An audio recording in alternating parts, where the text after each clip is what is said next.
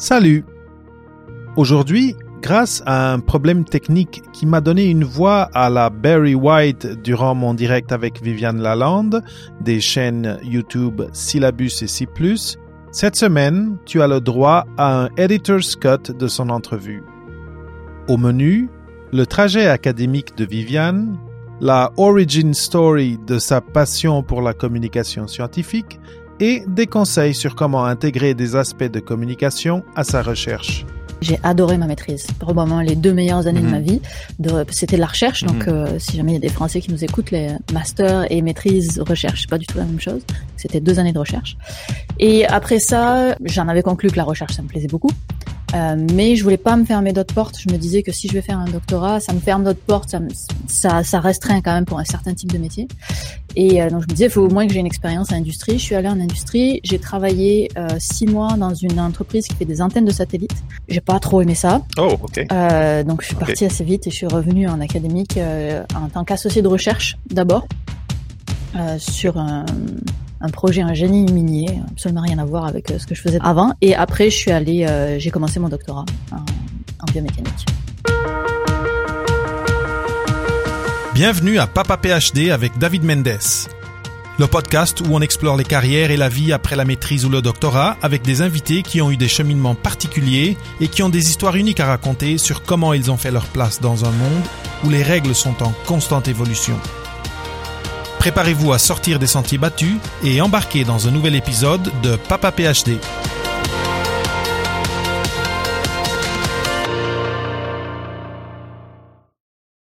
Bienvenue sur ce nouvel épisode de Papa PhD.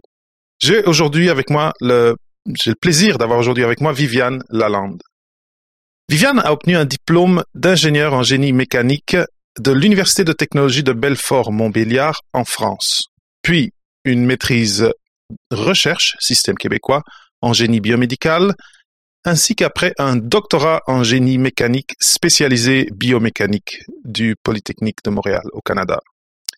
Depuis 2010, elle se passionne pour la communication scientifique et notamment à rendre passionnant des sujets d'apparence inintéressants.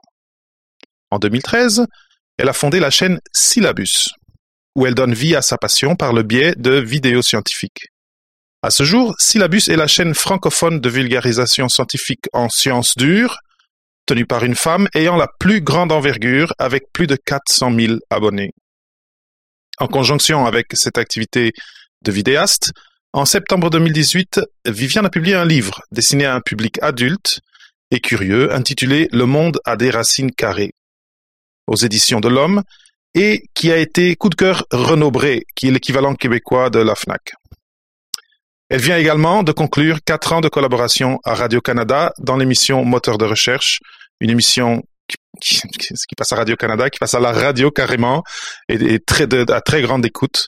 C'est ça, elle vient de poster le fait que c'était sa dernière collaboration, puis pour un peu d'émotion, si j'ai bien compris, mais aussi beaucoup de bons souvenirs, puis surtout, j'imagine une expérience merveilleuse. En dehors de ses activités de création et de communication scientifique, elle forme également ceux ou celles qui souhaitent devenir meilleurs communicateurs, communicatrices, et c'est là que je l'ai croisé pour la première fois, une formation comme ça, par l'intermédiaire de formations, consultations privées, d'un cours donné à Polytechnique Montréal, ou encore par le biais de Syllabus Plus, cette chaîne que j'ai mentionnée avant le début de l'enregistrement du podcast, qui rassemble de nombreux conseils liés à la création de vidéos de sciences pour Internet.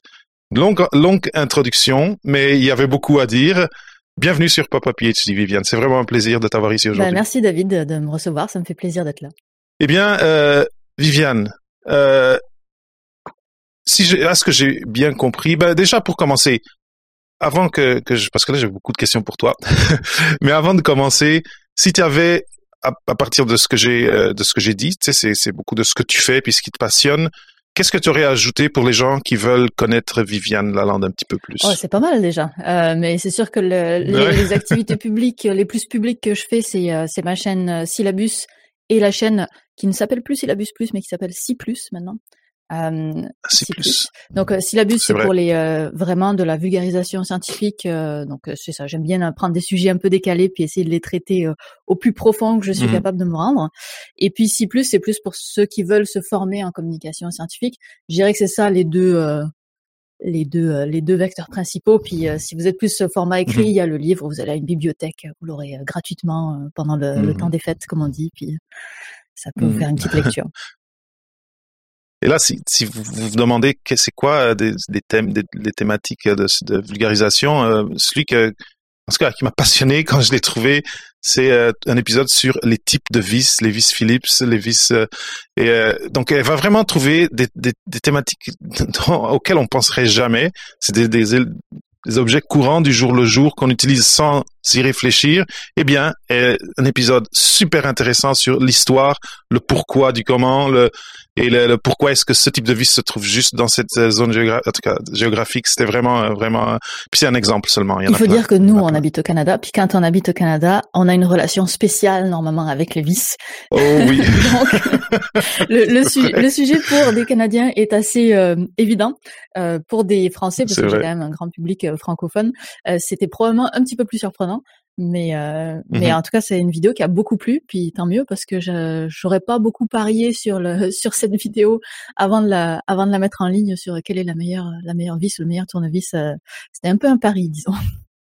Ah oui, mais non, mais ce qui était le fun, c'est ça, c'était le côté culturel, le côté historique. C'était vraiment, jusqu'à j'ai trippé. Mais là, j'avoue que là, je suis en train de consommer C+. Là, j'essaie de regarder ça avec plus d'attention. Mais ça, c'est des contenus avec de l'humour, divertissant et instructif. Donc, puis c'est pour ça que les gens qui te suivent, ben il y a une raison. Ça marche bien ce que tu as fait. Puis c'est fun, tu sais, c'est fun à regarder. C'est bien, merci. C'est bien monté, bien ficelé. Très bien. Après, par tes posts sur les réseaux sociaux, j'ai l'impression que tu es quelqu'un quand même qui fait de l'activité physique. Je sais pas si tu cours ou après j'ai vu aussi l'épisode sur accroupi, tu sais la position accroupie d'Asie. Puis là en tout cas, j'ai fait une plein de vidéo choses aussi sur le taekwondo, le muay thai, sur la course, sur l'escalade. La course, oui. Donc est-ce que ça c'est des choses que tu fais toi au jour le jour ou avec absolument aucun talent. Mais je le fais. Donc oui, je suis assez sportive dans le sens où je fais souvent du sport, pas dans le sens où je performe dans le sport. Donc oui, j'en fais, mais je pense que c'est le serpent qui se mord la queue parce que moi je suis arrivée dans l'ingénierie mécanique parce que je voulais faire de la biomécanique. Et la biomécanique du sport, elle est particulièrement intéressante. Donc c'est aussi pour ça que j'en fais, puis que dans mes vidéos ça se ressent aussi, c'est parce que c'est vraiment un sujet c'est le sujet qui m'a amené en science finalement. Ok, là je vois le pourquoi aussi, très bien. Sinon,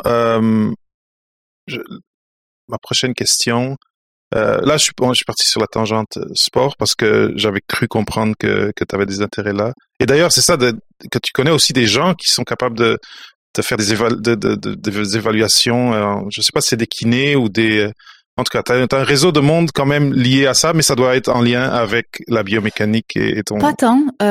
Donc, non, donc, il y a des sportifs autour de moi.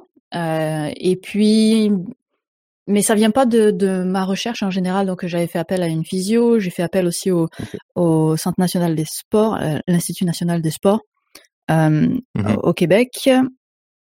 Et non, c'est souvent des gens qui m'ont contacté ou que j'ai contacté ou que quelqu'un connaissait via quelqu'un. Mais en tout cas, ça vient pas des contacts de mon doctorat pour ces sujets-là, en tout cas. Parce que dans mon doctorat, j'étais plus dans des applications médicales que dans des applications sportives. Donc, mes contacts sportifs, ça vient d'un autre réseau, de juste se parler, puis ou des gens qui me contactent directement. Bon. Communiquer la science, une carrière. Aujourd'hui, là, on entend beaucoup parler de communication scientifique. J'ai l'impression et j'entends dans les couloirs que les chercheurs, ou en tout cas certains chercheurs, essayent de motiver ou programmes doctoraux de motiver les élèves à en faire. Et là, on peut se demander est-ce que je peux en faire une carrière. Et toi, à ce que j'ai compris, c'est vraiment ta job full-time. Oui, tout à fait. J'ai du mal à décrire quel est mon métier parce que j'ai plein de médiums différents, puis j'ai plein d'activités différentes, mais si on prend un chapeau qui englobe tout ce que je fais, c'est la vulgarisation scientifique. Donc oui, c'est mon métier à 100% aujourd'hui. C'est génial. D'ailleurs, maintenant, j'allais profiter, étant donné qu'on est au début, tout le monde, d'habitude, là, au début, tout le monde écoute l'épisode, tout le monde regarde. Si les gens veulent, parce que j'ai déjà teasé un peu ce que tu fais, s'ils veulent te trouver, tes contenus, tes différents projets. Tapez syllabus quelque part dans Google, SCI comme le début de science, LAB comme laboratoire et US comme us. Donc syllabus ou mon nom tout simplement, puis vous allez tomber sur ce que je fais sans difficulté. Parfait. Très bien. Et je confirme, c'est super facile de la trouver. Et après, sur des réseaux sociaux où les gens peuvent peut-être ou te suivre, Twitter, Instagram, ou t'envoyer un message. Il y en a un préférentiel pour toi? Est-ce que tu préfères? Twitter, Instagram, les deux ça marche bien. Facebook, n'existe plus pour moi. Donc pas Facebook, Twitter, Instagram, c'est les deux les plus où je suis le plus souvent. Et tu as le handle syllabus sur les deux. Pas Instagram. Instagram, je suis Viviane_syllabus. Ah, Viviane_syllabus. Il y a pas de syllabus et je n'arrive pas à le récupérer. C'est vrai, c'est dur ça, en tout cas. Après ce petit moment de promotion de tes plateformes, on peut donc retourner à ton histoire parce que là, tu as fait plusieurs choses, quelque chose certaines qui ressemblent à mon expérience, par exemple, de venir de l'autre côté de l'océan pour faire des études plus poussées. Mais donc master et après t'as fait donc c'était pas master, master c'est si tu l'avais fait en France. T'as fait une maîtrise ici au Québec. Est-ce que t'as fait comme le fast track? Comment ça s'est passé j'ai fait ma maîtrise dans un domaine qui m'a fasciné. J'ai adoré ma maîtrise. Probablement les 2 meilleures années de ma vie. C'était de la recherche. Donc, si jamais il y a des Français qui nous écoutent, les masters et maîtrise recherche, c'est pas du tout la même chose. C'était 2 années de recherche. Et après ça, j'en avais conclu que la recherche, ça me plaisait beaucoup. Mais je voulais pas me fermer d'autres portes. Je me disais que si je vais faire un doctorat, ça me ferme d'autres portes, ça restreint quand même pour un certain type de métier. Et donc je me disais, il faut au moins que j'ai une expérience en industrie. Je suis allée en industrie, j'ai travaillé 6 mois dans une entreprise qui fait des antennes de satellites. J'ai pas trop aimé ça. Oh, ok. Donc je suis partie assez vite et je suis revenue en académique en tant qu'associée de recherche d'abord sur un projet, un génie minier, absolument rien à voir avec ce que je faisais avant. Et après, j'ai commencé mon doctorat en biomécanique. Ok. Mais c'est intéressant parce que c'est ça, ici, parce que j'ai parlé de fast track, déjà j'ai utilisé un anglicisme. Je te félicite. Mais ici, au Québec, non, c'est ça. Je sais pas c'est quoi le terme, peut-être accéléré, ou en tout cas, ici au Québec, tu peux faire la maîtrise et la finir et faire ton mémoire de maîtrise. Ou bien, des fois, les profs, ils te suggèrent pour diverses raisons, ça va bien, puis tu as des données, et là, ils voient que tu as le profil. Après la première année de maîtrise, ils disent, est-ce que tu veux passer directement en doctorat? Et le terme anglais, c'est fast track, donc c'est la voie rapide.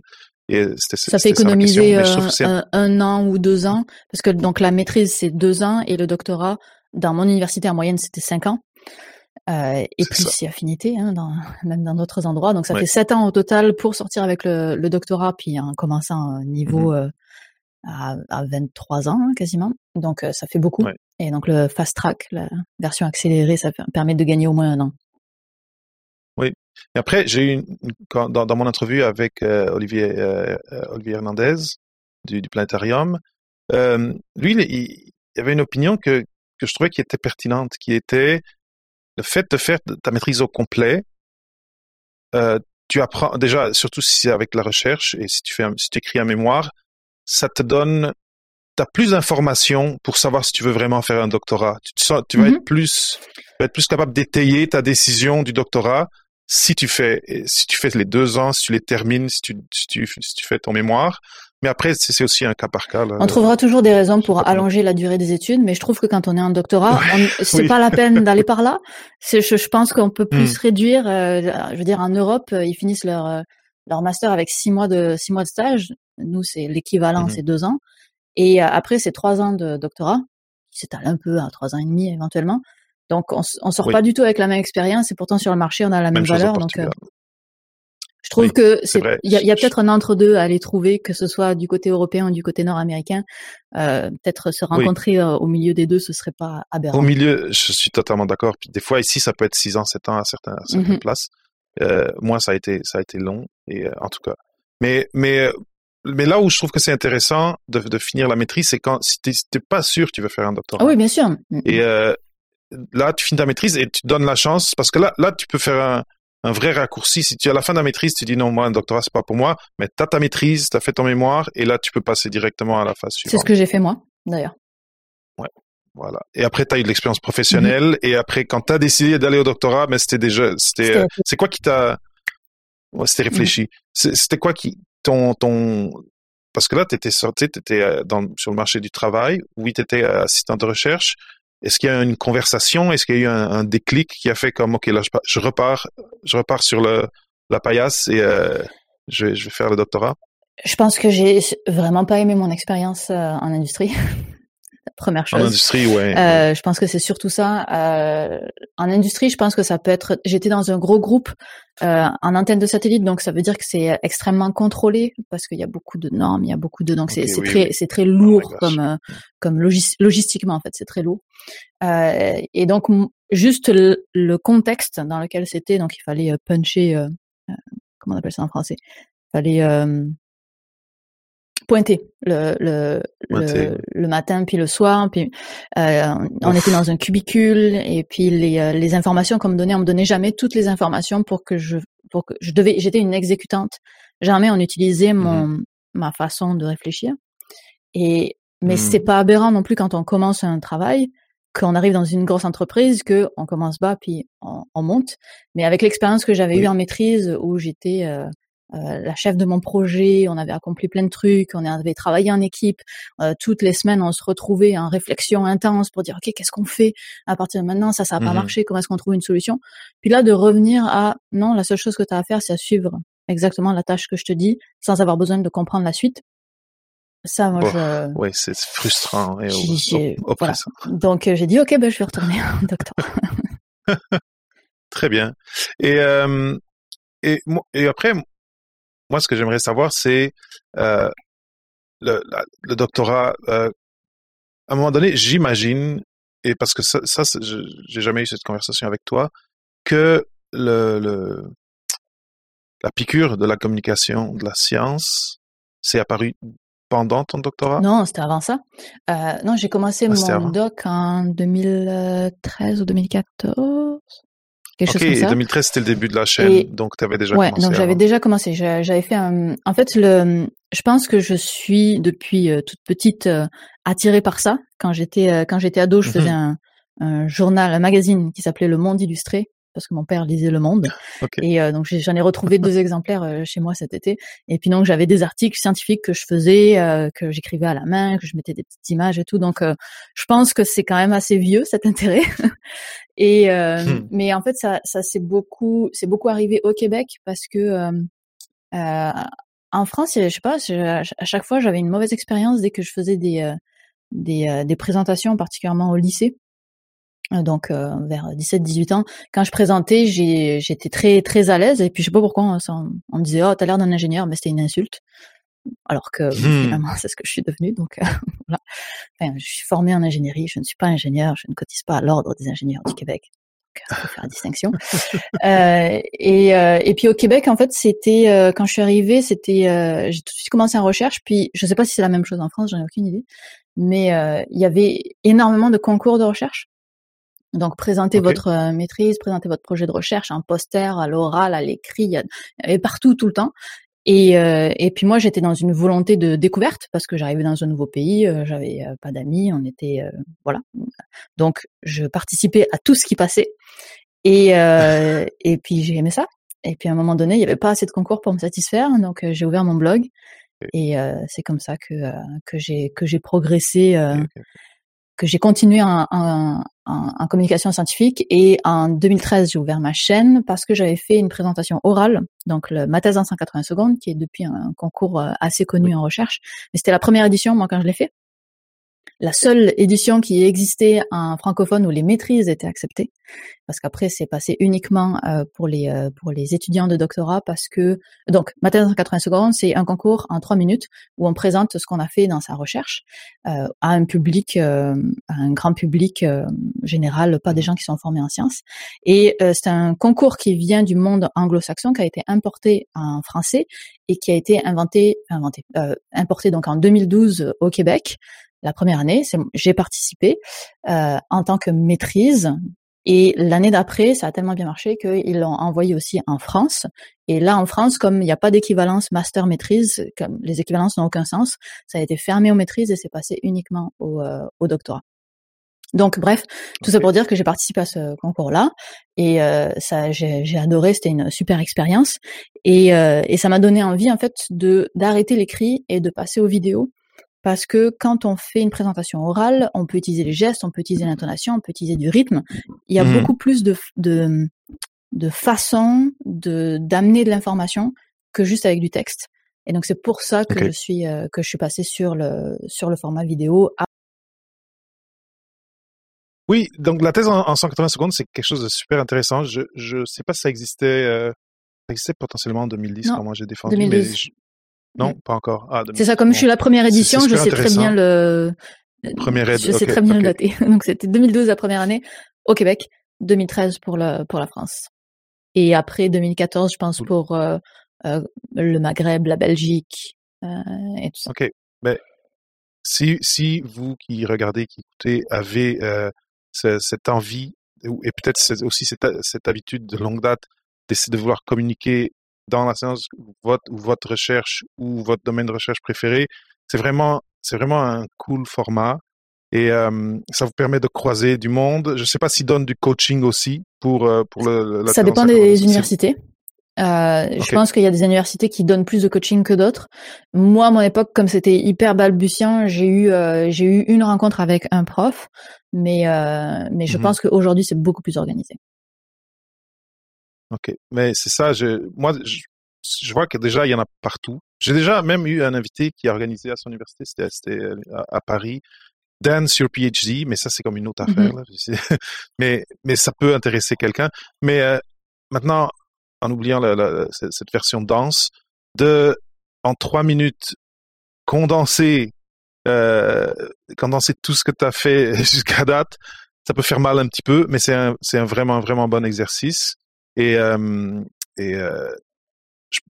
pense que une raison pourquoi il y a cette mouvance aussi de faire que surtout les jeunes chercheurs commencent à plonger dans la piscine de la communication scientifique, c'est que la science, on le voit surtout maintenant, on l'a ressenti beaucoup les 2 dernières années, il y a comme une résistance à la science dans certaines parties de la société, il y a un travail actif d'envoyer de la désinformation sur les réseaux, et qui de mieux que les gens qui sont dans la recherche, s'ils ont cette envie et ce don, pour juste parler directement sans intermédiaire de ce qu'ils font.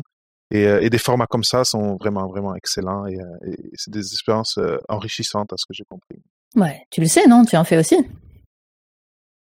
Oui, bon, j'ai jamais fait ça par rapport à ma recherche. Moi non plus. Et à de la recherche.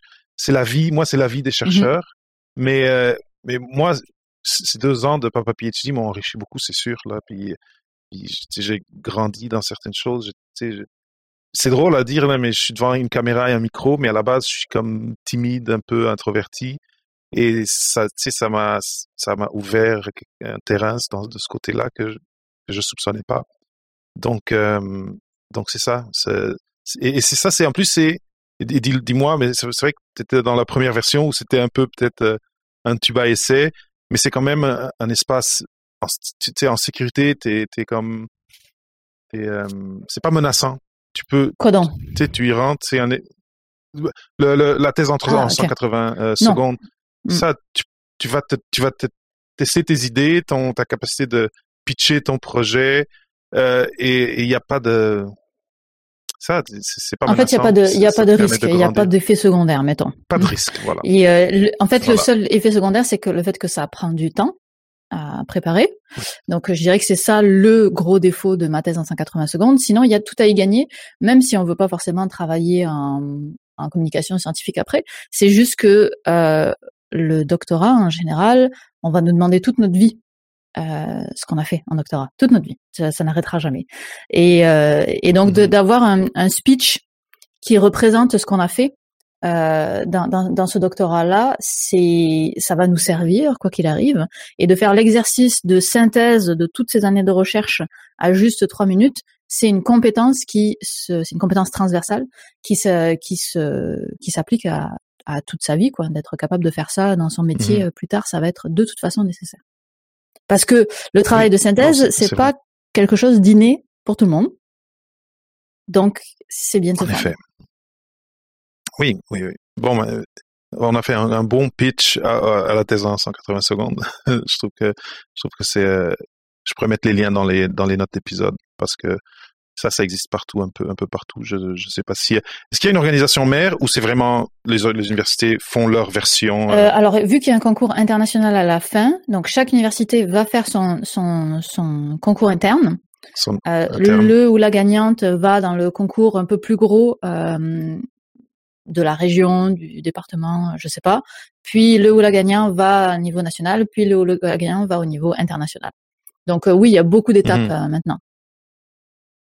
Très bien. Maintenant, moi là où je suis très curieux toujours, parce qu'on est sur Papa PhD, c'est t'as fait ton doctorat et aujourd'hui, on l'a dit au début, tu fais de la vulgarisation à temps plein. T'as réussi à faire de ça ton core business, puis l'affaire, ton travail et ton gagne-pain. Comment cette transition s'est passée de dire je fais de la recherche à je parle de la science? Il n'y a pas eu de transition. Parce que comme je faisais déjà la vulgarisation scientifique avant même de commencer mon doctorat et que j'ai continué pendant mon doctorat, en fait, quand j'ai fini ma thèse, ça n'a pas été un changement. C'est juste, j'ai continué à faire ce que je faisais de toute façon pendant mon doctorat, mais ça a commencé à prendre plus de temps. Donc, j'ai pas eu cette transition-là. J'ai quand même eu un choix à faire, à me dire, oh, est-ce que je vais pouvoir vivre de ça? Donc ça a été le questionnement quand j'ai fini ma thèse, où je me suis dit, ok, j'essaye pendant 1 an, je prends un risque financier pendant 1 an, et si au bout d'1 an, le résultat fait en sorte que je peux continuer, dans ce cas-là, je continuerai, mais sinon j'arrête et je retournerai en recherche. Donc il y a eu ce questionnement de est-ce que je peux en vivre, qui était un questionnement uniquement financier, parce que sur le plan de la réalisation, quand on est sur les réseaux, on dépend pas d'un éditeur, on dépend pas d'une maison mère, d'un média, etc. On ne dépend que de soi. Donc au niveau, disons que c'est le seul obstacle pour décider de se lancer en communication scientifique quand on est sur les nouveaux médias. Mais je comprends, et clairement t'avais déjà du momentum, mais de ce côté-là. Mais mon point est que ton directeur de thèse, ta directrice de thèse n'a pas dit, et puis le postdoc, est-ce qu'il y a pas eu des gens ou juste même toi qui te disaient est-ce que je continue à faire de la recherche ou est-ce que cette question s'est même pas posée parce que ça commençait déjà à rouler du côté ça commençait déjà à rouler, ça faisait longtemps que j'avais envie d'essayer le temps plein, voir ce que ça donnait. Et puis, comme beaucoup d'étudiants en doctorat, quand on finit son doctorat, on n'a pas envie de c'est une période lourde. Et puis, on a envie d'une pause. Et quoi qu'il arrive, il y aurait eu une pause. Et donc, cette pause-là, elle a été faite par la vulgarisation scientifique, puis elle s'est jamais arrêtée. Très bien. Super. Et donc, ok, mais c'est très logique. Mais maintenant, moi, ce que ça me fait penser, c'est quand même, en tout cas, il a fallu que tu sois très discipliné pour faire rouler ton doctorat que tu as terminé et faire rouler ça à côté. Parce que moi, là où j'essaie d'arriver, c'est comment est-ce qu'on se lance, comment est-ce que on trace un trajet, on trace un plan pour se dire à la fin de mon doctorat, puis je sais pas si c'est comme ça que ça s'est passé, mais à la fin de mon doctorat, je vais avoir deux possibilités claires, ou même je veux être sûr que la vulgarisation, ça va être un vrai choix pour moi.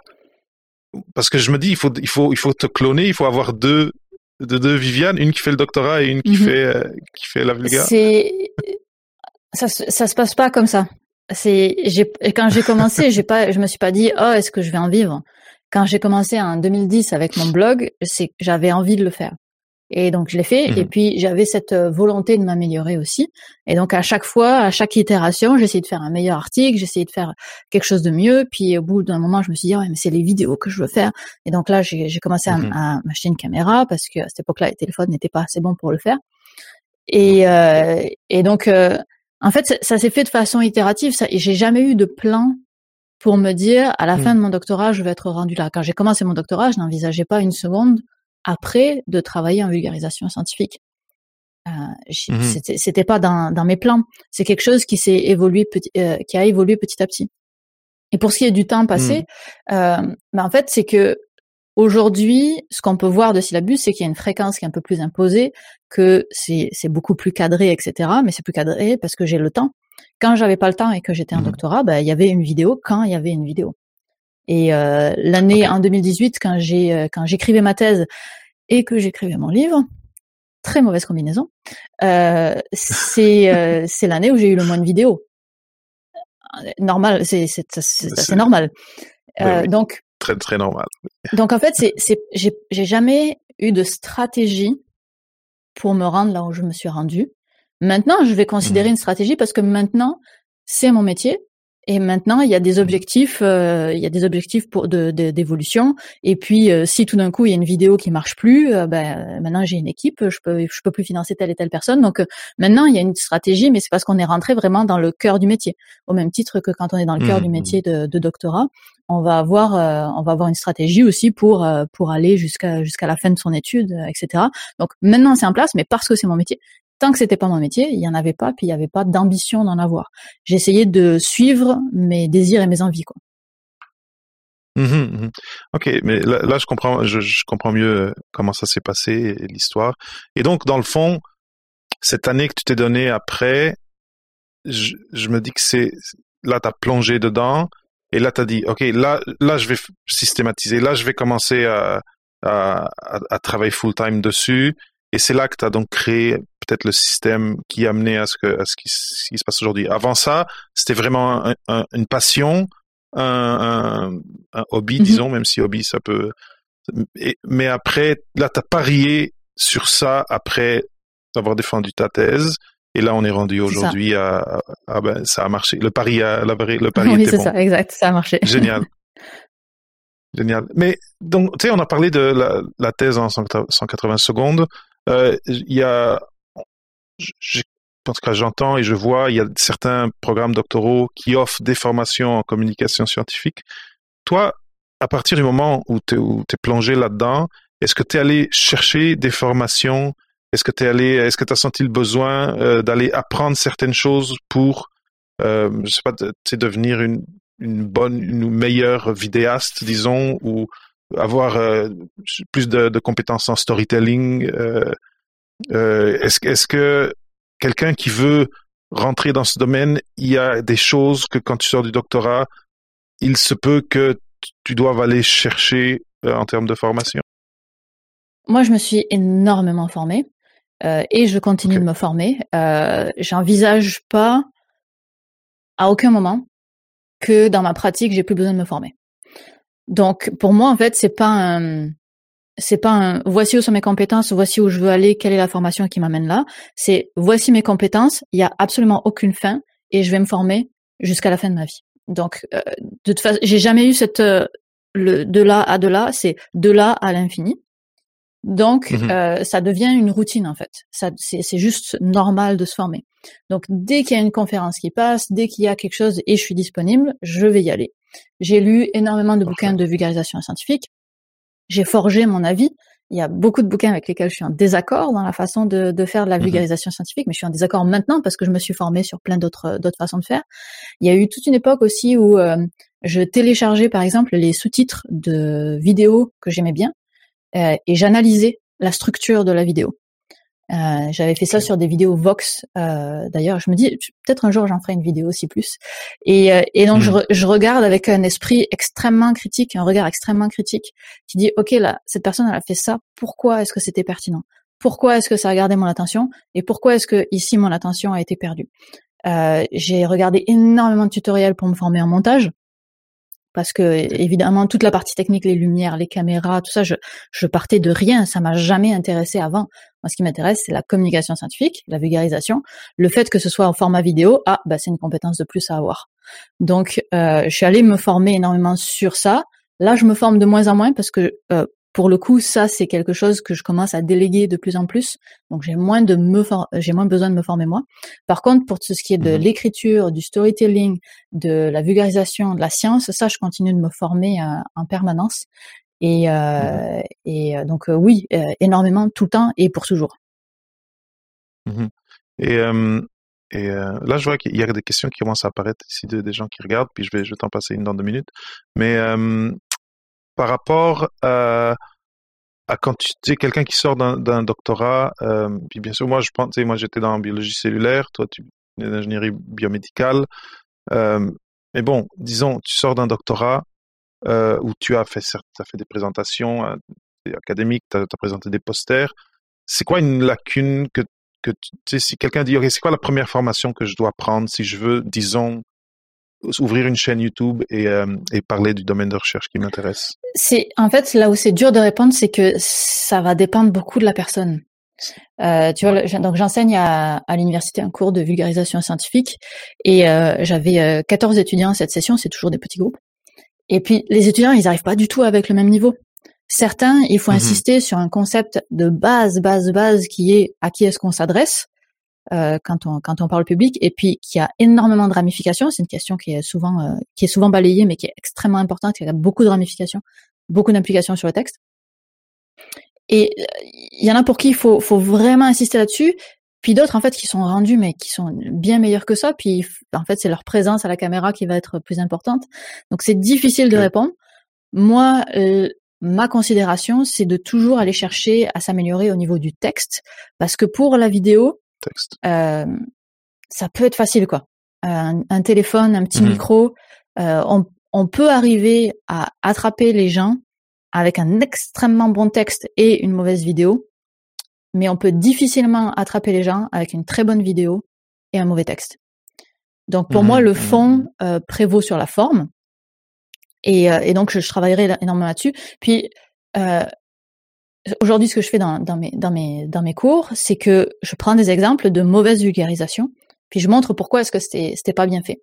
Puis ces exemples-là, j'en trouve à plein d'endroits, c'est facile. Mais j'en prends aussi de mes premiers articles à moi que j'ai écrits.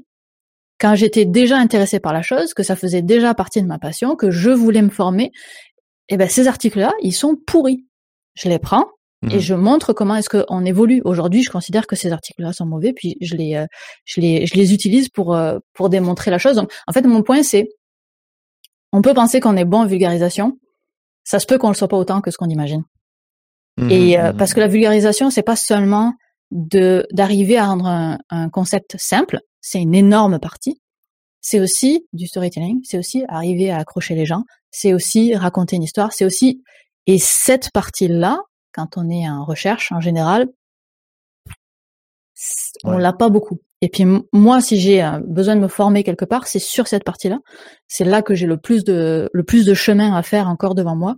C'est d'augmenter cette partie histoire, de travailler mes accroches avec le public. Donc pour moi, elle est là encore la marge de progression la plus grande à aller chercher. Mais elle est souvent là aussi pour ceux qui débutent en vulgarisation scientifique. Ben oui, venant de la science. C'est ça, parce que ça, un récit accrocheur, c'est autre chose. En dehors de la culture complètement. Et donc, à part s'inscrire au Polytechnique et aller suivre tes cours, est-ce que tu suggérerais s'inscrire à des cours d'écriture créative ou tu sais, ce serait quoi un type de ressources que tu connaisses, qui existent et que les gens pourraient c'est ça que les gens pourraient suivre pour améliorer ce côté-là, d'être un peu plus, un peu mieux dans le de comment ils écrivent leurs textes pour accrocher les gens, etc. Donc la grosse difficulté, c'est que souvent des bouquins ou des cours de vulgarisation scientifique, ça parle de ça. En fait, la grosse difficulté, c'est que c'est un savoir-faire, c'est pas du savoir. Donc se former, c'est mignon, mais c'est pas assez. Et moi, je suis convaincue que c'est avec l'essai-erreur qu'on peut travailler ce genre de choses-là.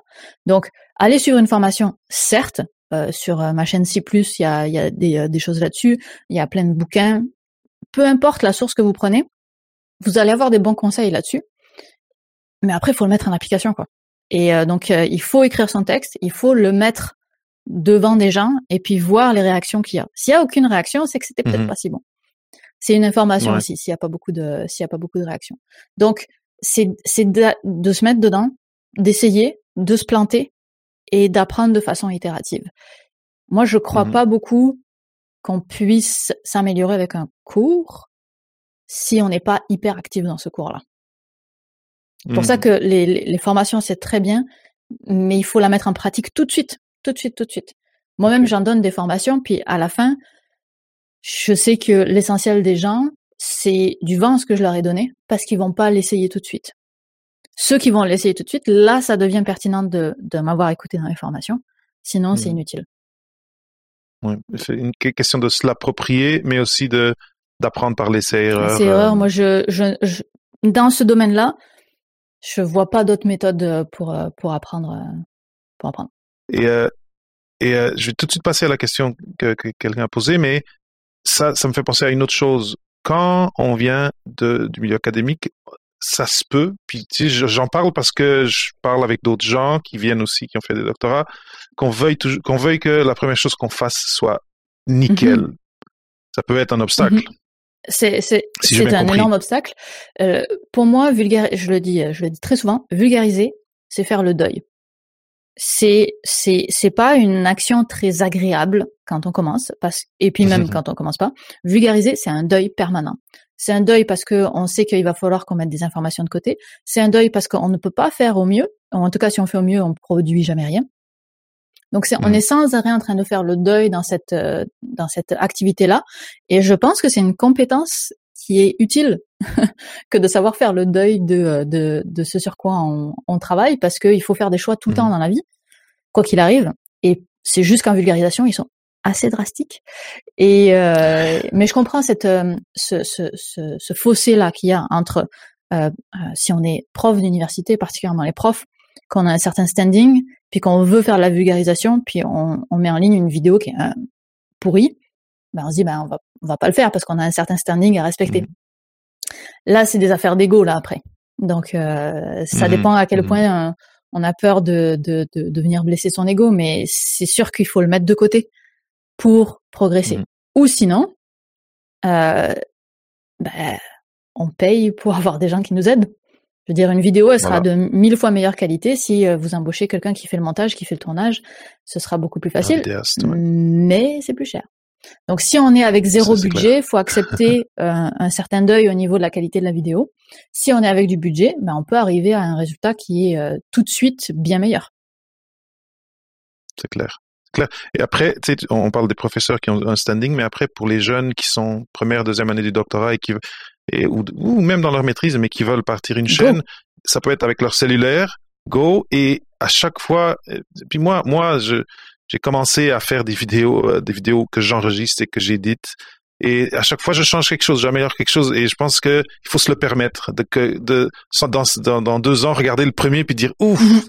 Mais après de voir, ok, mais à chaque fois, itérativement, j'ai amélioré. Je suis allé voir qu'est-ce que Viviane a fait, j'ai fait pareil, etc. Si tu vas voir mes premières vidéos sur Syllabus, donc d'il y a 8 ans et demi, la première avait pas de son. On s'entend, hein? Donc la première avait pas de son. La deuxième, je sais plus ce que c'était, mais donc c'est dire que moi aussi je pars de loin. On est tous partis de zéro là à un moment donné. Et faut juste pas avoir trop d'ego pour accepter quand on part de zéro et puis s'améliorer petit à petit. Puis moi je les laisse ces vidéos-là. Je pourrais les supprimer. J'ai aucun intérêt à les garder là. Ça me fait rien gagner. Je les laisse pour cette raison-là.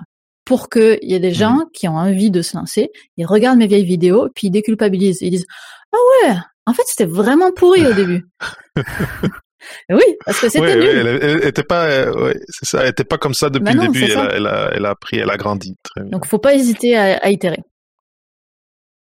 C'est ça. Je trouve que c'est une très très bonne leçon pour tout le monde qui veut se lancer là-dedans. Et la partie du deuil, de choisir juste une chose à la fois, pas trop de messages, en tout cas par rapport au temps. C'est ça que tu avais parlé dans la présentation que j'ai vue. Je trouvais ça très intéressant, l'idée du deuil. Alors, il y a tu connais, qui pose deux questions d'affilée. La première, c'est, on sait que la vulgaire fonctionne et est motrice en France, mais qu'en est-il d'Amérique du Nord? Et après, il complète avec une chaîne syllabus en langue anglaise, c'est envisagé. Ta chaîne, je sais plus maintenant, mais à un moment donné, il y avait toujours des sous-titres en anglais. Mais est-ce que t'as des réponses à ces questions-là? Toujours sous-titres en anglais. C'est ma sœur qui s'occupe de faire les sous-titres français et anglais. Donc elles le sont toujours. Okay. C'est en partie parce que je vis au Canada puis qu'il y a deux langues dans ce pays, donc je trouve que c'est pas aberrant d'avoir les deux langues. C'est un coût quand même. Mais il y a un petit pourcentage, il y a 2-3% des gens qui regardent avec les sous-titres anglais, donc c'est pas énorme, mais je trouve que c'est pas mal. Le sous-titrage français, c'est pour les personnes qui ont de la difficulté à comprendre, que ce soit au niveau des accents qui sont dans la vidéo ou simplement parce qu'ils ont des difficultés auditives. Donc voilà pour ça. Donc je vais répondre à l'envers. D'abord sur la langue anglaise. J'ai volontairement, quand j'ai commencé, pas fait en anglais.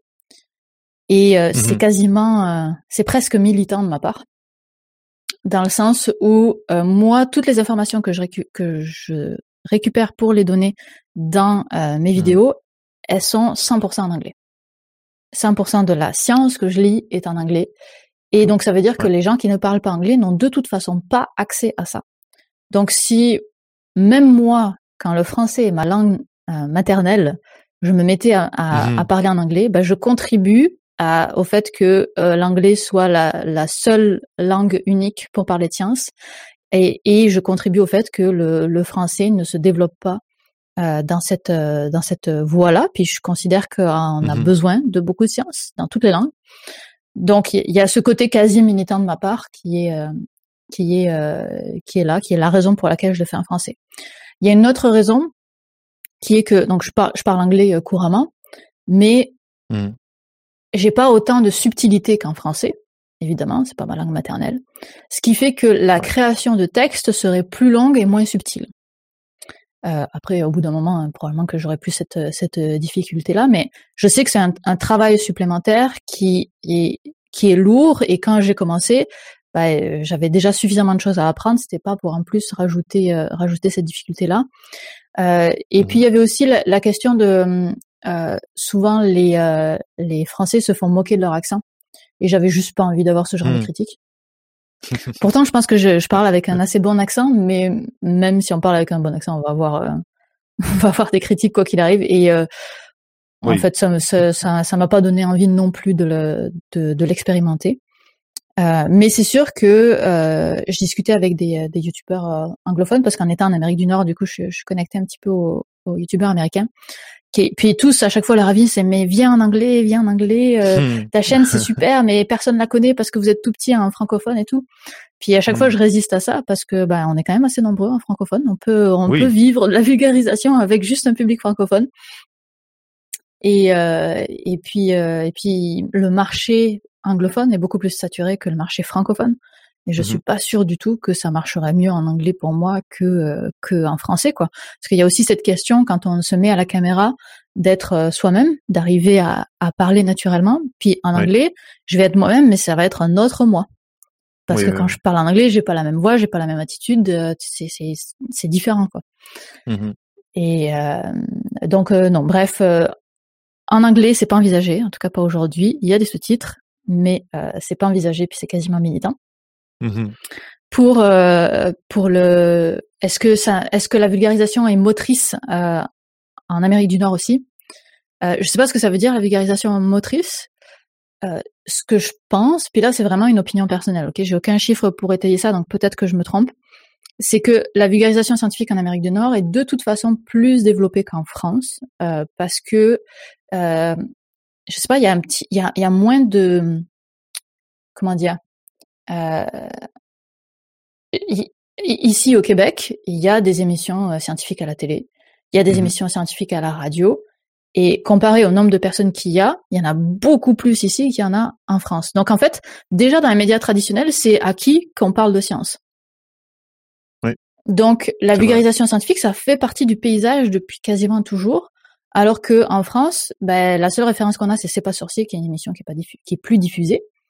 Et il y a des choses sur YouTube qui sont arrivées, mais je pense qu'elles sont arrivées beaucoup en français en France sur YouTube parce que justement il y avait une pénurie de science dans les médias traditionnels.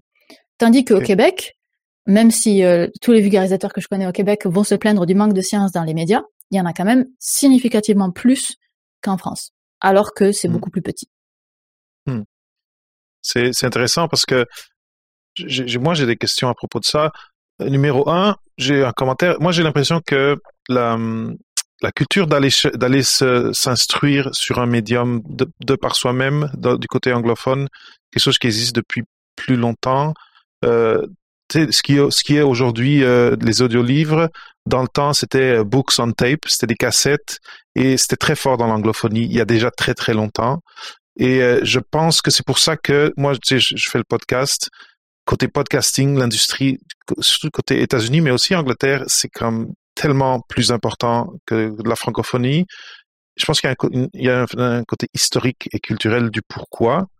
Après, par exemple, je sens qu'il y a une vague quand même du côté podcasting assez forte. Je me demanderais, toi qui dois avoir au moins tes doigts sur le pouls du côté YouTube, j'imagine que côté francophone aussi, tu viens de me dire plus ou moins que oui. Donc, c'est ça. Après, c'est vrai que tu ouvres la radio ici, puis il y a à la télé, il y a Découverte, à la radio, il y a les années-lumière, il y a... en tout cas, c'est vrai que la science dans les grands médias ici au Québec, je sais pas le reste du Canada, c'est très présent. Tu sais, il y a une émission qui s'appelle Génial sur Télé-Québec. J'ai travaillé pendant 8 ans à cette émission. Ah oui. Ah, mes enfants adorent ça. Cette émission-là, c'est quoi? C'est leur 11e ou 12e saison. Et ils sont à une heure de grande écoute, je crois, de 18 à 19 ou de 19 à 20, quelque chose comme ça. Tous les jours. Ah non, c'est... Tous les jours, il y a une émission de science à une heure de grande écoute. Alors, c'est pas de la science hyper dure et tout. C'est divertissant via le spectre de la science. Mais quand même, c'est là. Et puis, pour avoir été dans l'émission pendant longtemps, ils travaillent bien. Et puis, ils ont à cœur de donner des bonnes informations. À la rentrée en janvier, il y a une émission qui s'ajoute juste avant ou après Génial, je sais pas, sur Télé-Québec, qui s'appelle C'est humain. Je sais parce que j'ai tourné une dizaine de chroniques pour eux. C'est pour ça que je le sais. Et il va y avoir 2 émissions scientifiques à la file tous les soirs sur Télé-Québec. Ok. Je veux dire... C'est significatif, c'est ça. Maintenant, après, c'est ça, parce que ça, c'est quand même, c'est des médias, des grands canaux de médias que quasiment tu peux pas éviter de les écouter. Après, c'est différent par rapport aux médias comme une chaîne YouTube ou un podcast, où là, c'est les gens qui aient cette habitude d'aller les chercher. Et c'est pour ça que je dis que il y a une culture qui est déjà très développée côté anglophone et qui commence ou qui a une espèce de vague de fond, je pense que je ressens côté francophone, mais qui est pas du tout rendu au même niveau. Tu sais, le marché du podcast aux États-Unis, c'est ridicule. L'argent qui est mis dedans, les annonces, tu sais, l'argent qui est fait en publicité autour de podcasts. Je pense qu'on n'est pas rendu encore du côté de la francophonie et j'ai l'impression. C'est la même chose pour les vidéos. Que pour les vidéos. Les budgets vidéo en Amérique du Nord ou en France sont pas tout à fait les mêmes non plus. On va être toujours en décalage là-dessus, puis mais comme on est en décalage sur les salaires aussi, c'est juste une autre façon. Pour moi là, c'est vraiment 2 systèmes différents et je les mettrai pas. On peut les comparer, mais jusqu'à un certain point, quoi.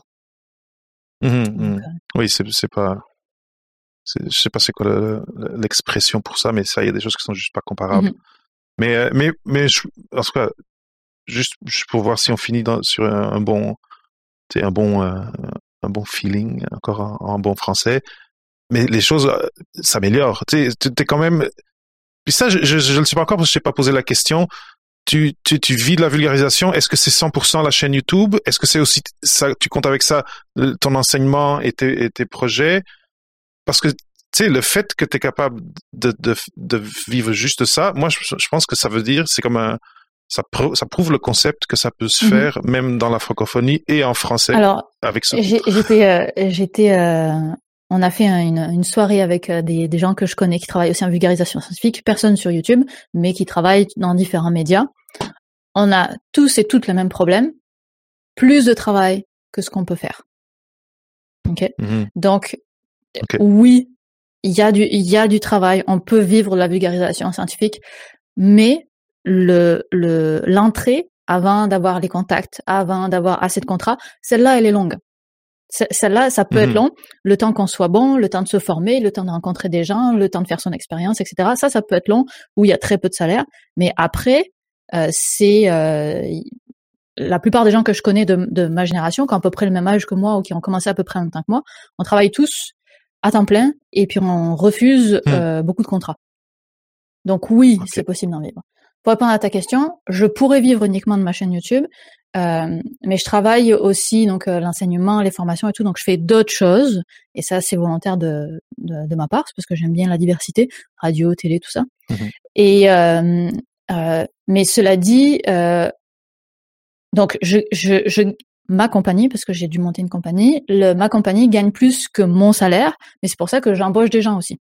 Donc, parce que je suis capable de générer assez, je suis aussi capable d'embaucher pour être capable de faire plein d'activités différentes. Parfait. Donc, oui, on peut gagner sa vie en vulgarisation. Faut juste être patient sur le début et s'accrocher, puis se former, puis développer son réseau, etc. Et après, c'est tout à fait possible.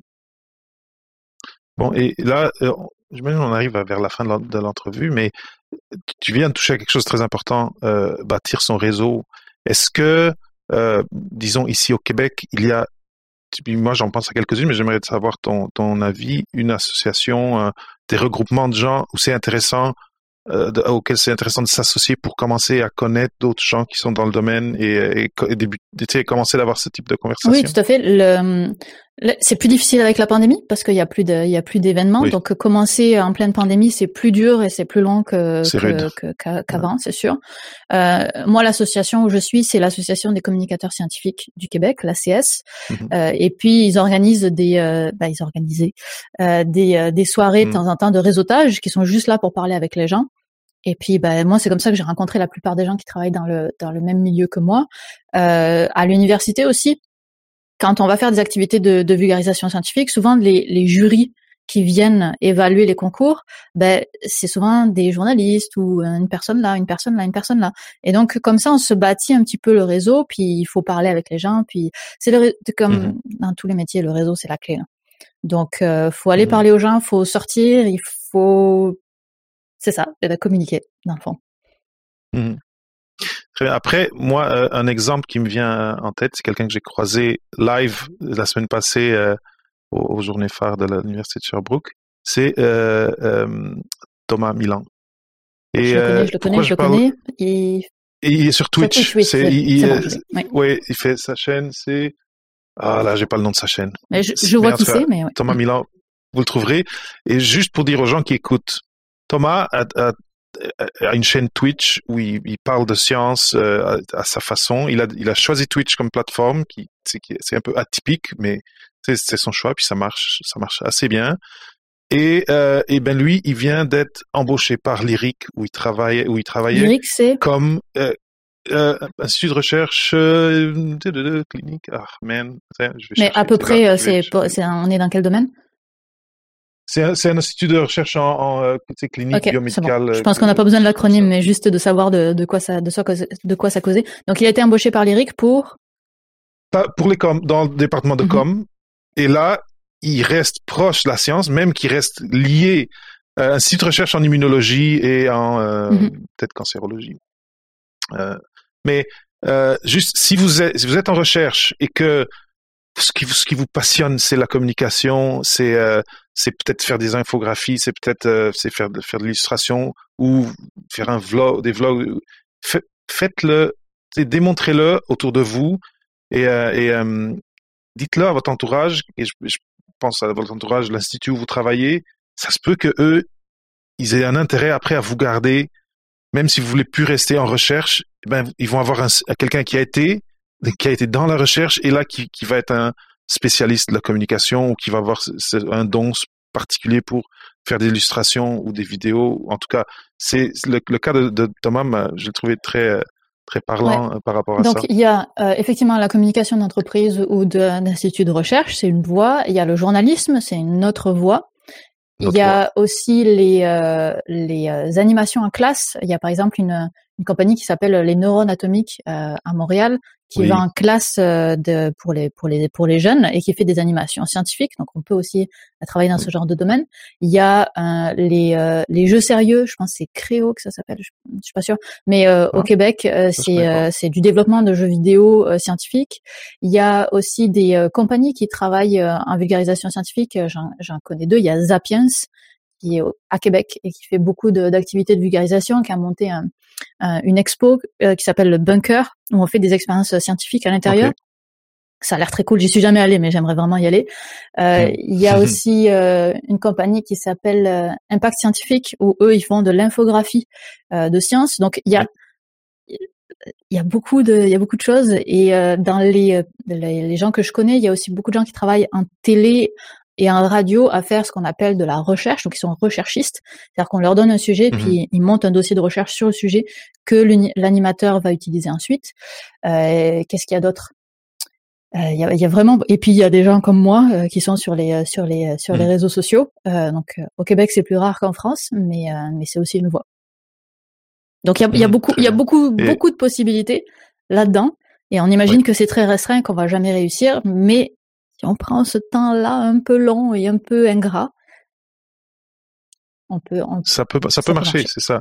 Et s'il y a une passion, ça c'est vrai que une chose importante que tu as dit, c'est pensez bien à qui le public auquel vous aimeriez parler, parce que parler à des enfants et parler à du grand public et parler à dans le niveau entreprise, c'est des choses différentes. Mais c'est des espaces qui existent et où peut-être vous avez plus une attirance pour l'un ou pour l'autre, en effet. Mais c'est intéressant. Là, je suis dans un projet, c'est pas dans le secret des dieux là, mais je suis en création d'entreprise avec quelqu'un pour offrir aux chercheurs de la production vidéo dont tu parlais, que ça peut être cher, mais que ça prend beaucoup de temps, et de podcasts aussi. C'est un peu un pari, surtout le podcast, parce que comme je disais, le côté anglophone, ça cartonne, et côté francophone, je pense qu'il faut encore éduquer la communauté. Mais en tout cas, on en reparlera quand ça sera fait, qu'il y aura un nom. On a choisi un nom, et là, la corporation, non, pas accepté, parce que je sais pas où il y a une compagnie qui a le nom qui ressemble. En tout cas, j'ai eu ce problème là. Ah oui, bon, mais tu vois, c'est ça. Mais oui, il y a des opportunités. Il faut être patient et il faut réseauter. Il faut connaître, il faut parler à des gens. Mais après, il y a pas de clé magique pour ouvrir cette porte directement. Vous pouvez avoir de la chance, comme Thomas qui a tout de suite été comme repris après la fin de son doctorat. De la chance, si c'est ça qu'on veut faire. Si c'est ça qu'on veut faire. Moi, ça m'intéresserait pas de faire de la communication en institution. On m'a proposé un poste en communication scientifique institutionnelle, puis moi, ça me convient pas du tout. Donc, on a le droit aussi d'avoir des sections le journalisme, pour moi, ça a été un non direct depuis le début aussi. Sur ce, Viviane, là on a déjà donné plein de conseils, plein de trucs et astuces quasiment pour si quelqu'un est intéressé à faire de la communication scientifique, la vulgarisation scientifique. Mais là, pour finir, là, on est quand même en re-Covid quasiment, même si pas exactement, mais avec Omicron qui arrive. Et donc, comme tu disais, les associations font plus de réunions en présentiel. Le réseautage, tu vas sur LinkedIn, puis tu peux démarcher un peu les gens, mais c'est pas la même chose. Donc, pour quelqu'un qui qui a très envie de s'impliquer dans un projet, de se lancer dans quelque chose, mais peut-être pas toute seule ou tout seul, est-ce que tu aurais des conseils pour ce moment compliqué où les choses sont pas comme d'habitude et où les défis sont un petit peu plus de taille? On a tous un réseau. Parce qu'on est humain et qu'on communique avec des gens, on a tous un réseau. Donc, c'est pas parce qu'on peut pas agrandir notre réseau en ce moment, en tout cas plus difficilement, qu'on n'a pas de réseau en ce moment. Donc, si on veut se lancer dans un projet, on essaie de contacter des gens qui sont les plus susceptibles d'être intéressés par ce projet-là. Je veux dire, si on a besoin d'avoir une autre personne avec ça, on peut aussi se lancer tout seul, il y a pas de problème.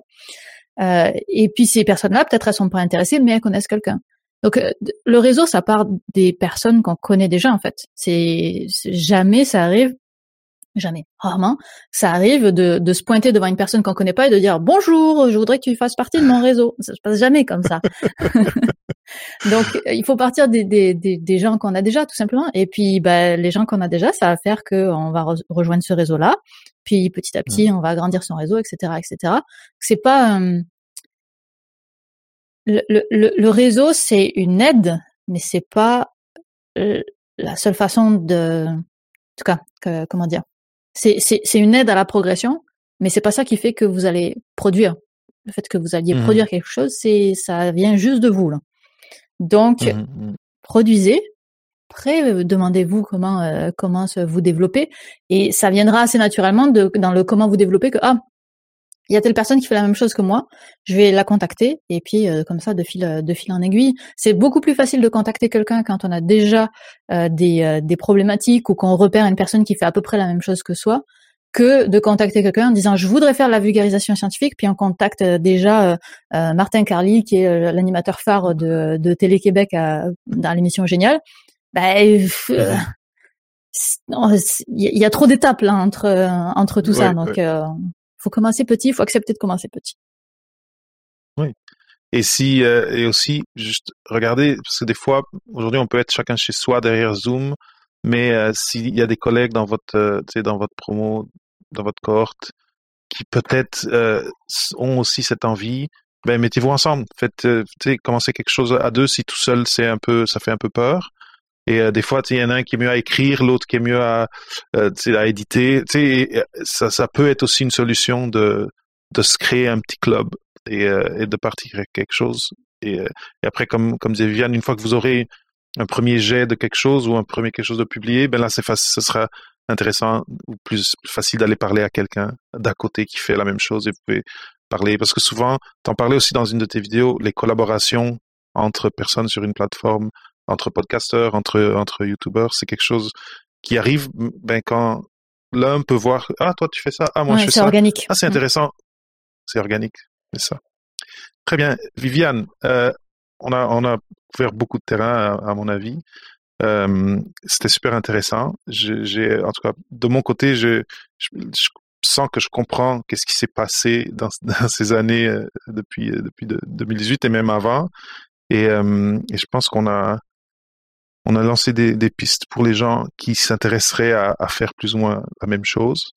Et je pense qu'un point, c'est lancez-vous, sans peur de paraître, d'être pas assez bon. Puis faut pas se comparer aux chaînes qui sont déjà établies. Puis que, comme tu disais, si tu regardes ta vidéo d'il y a 8 ans, c'était pas comme ce qui sort aujourd'hui.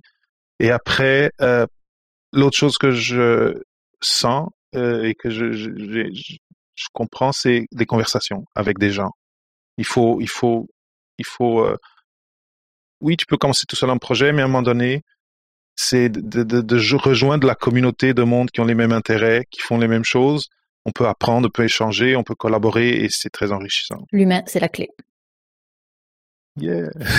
Très bien, Viviane. Merci énormément d'avoir passé cette presque heure au micro de Papa PhD. Merci David. C'est super apprécié.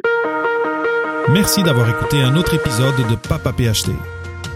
Rendez-vous sur papaphd.com pour les notes d'entrevue et pour d'autres sujets de réflexion à propos des choix de carrière après la maîtrise ou le doctorat. Ça me fera toujours plaisir de partager des histoires inspirantes, des nouvelles idées et des ressources utiles sur le podcast. Donc assurez-vous de vous abonner sur iTunes ou sur la plateforme de votre choix pour être à jour avec nos thématiques et pour connaître nos derniers invités.